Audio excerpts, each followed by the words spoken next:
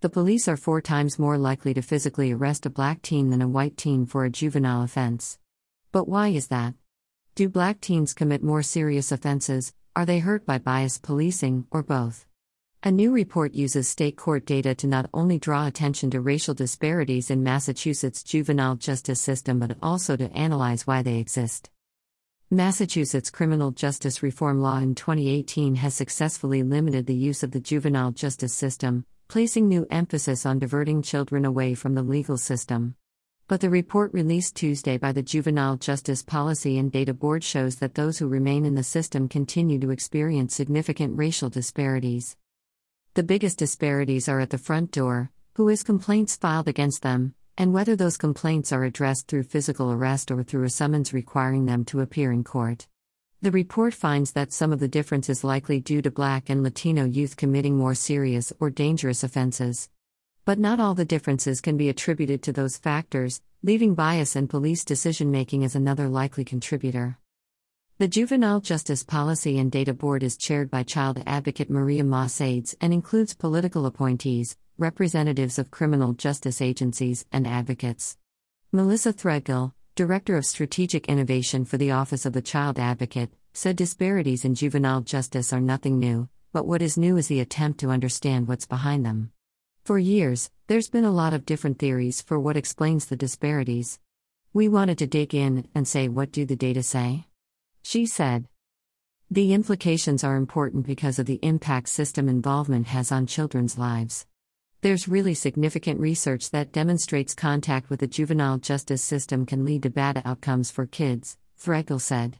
The report notes that being physically arrested, placed in handcuffs in a police cruiser or a lockup, can be traumatic for youth, and in itself carries long-term negative emotional, physical, and social outcomes.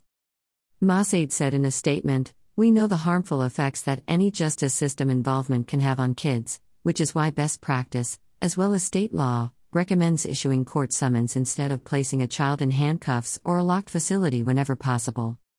The report looks at over 6,000 applications for complaints that the police filed between July 1, 2020 and June 30, 2021.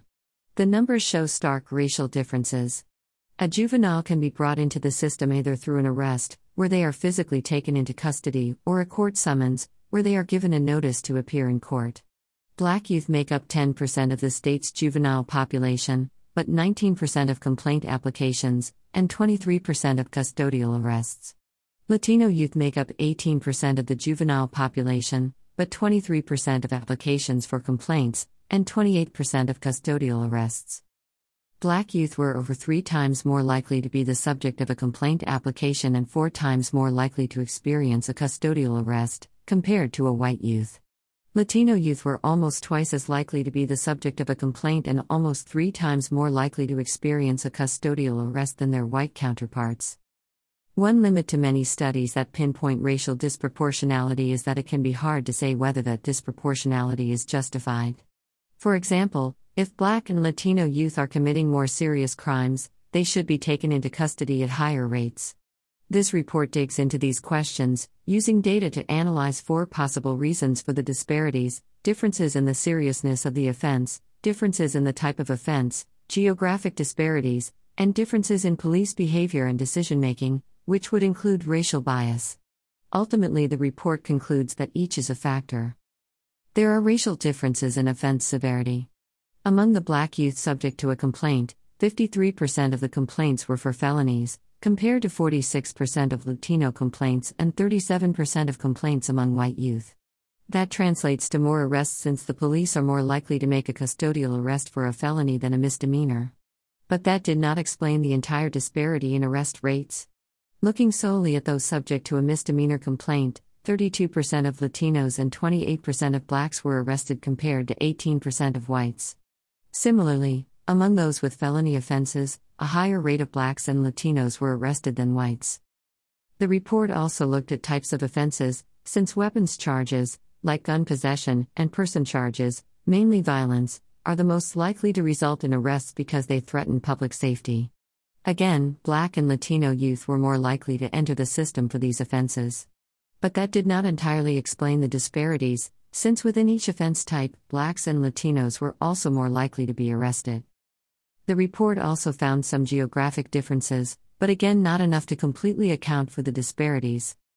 The final question was to what extent police department or officer practices and individual bias result in youth being arrested rather than summoned or diverted. The report wrote that there is not enough data to examine this in Massachusetts, but a review of national literature suggests bias is likely to be a factor. The bias could involve a department choosing to police certain neighborhoods or an officer exhibiting bias in their discretion to decide when to arrest a teenager rather than issue a summons or offer diversion.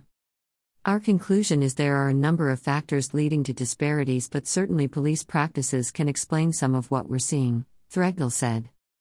The report makes recommendations related to expanding diversion and community-based programs, improving data collection and review, and standardizing police practices relating to things like when to issue a summons and when to arrest a juvenile.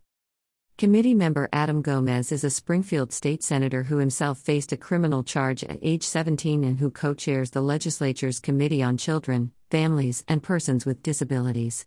Gomez abstained from voting because his staffer attended the final meeting instead of him, but he said the report makes clear that more work needs to be done to address bias in the system and keep Black and Latino youth out of the system. Our children deserve more programming than handcuffs, Gomez said. We need to make some major investments in that field. Gomez said there needs to be a focus on helping kids who do not have a strong support system at home.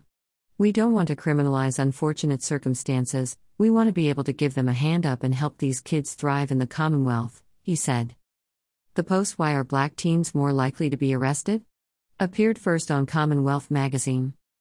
This content was originally published here.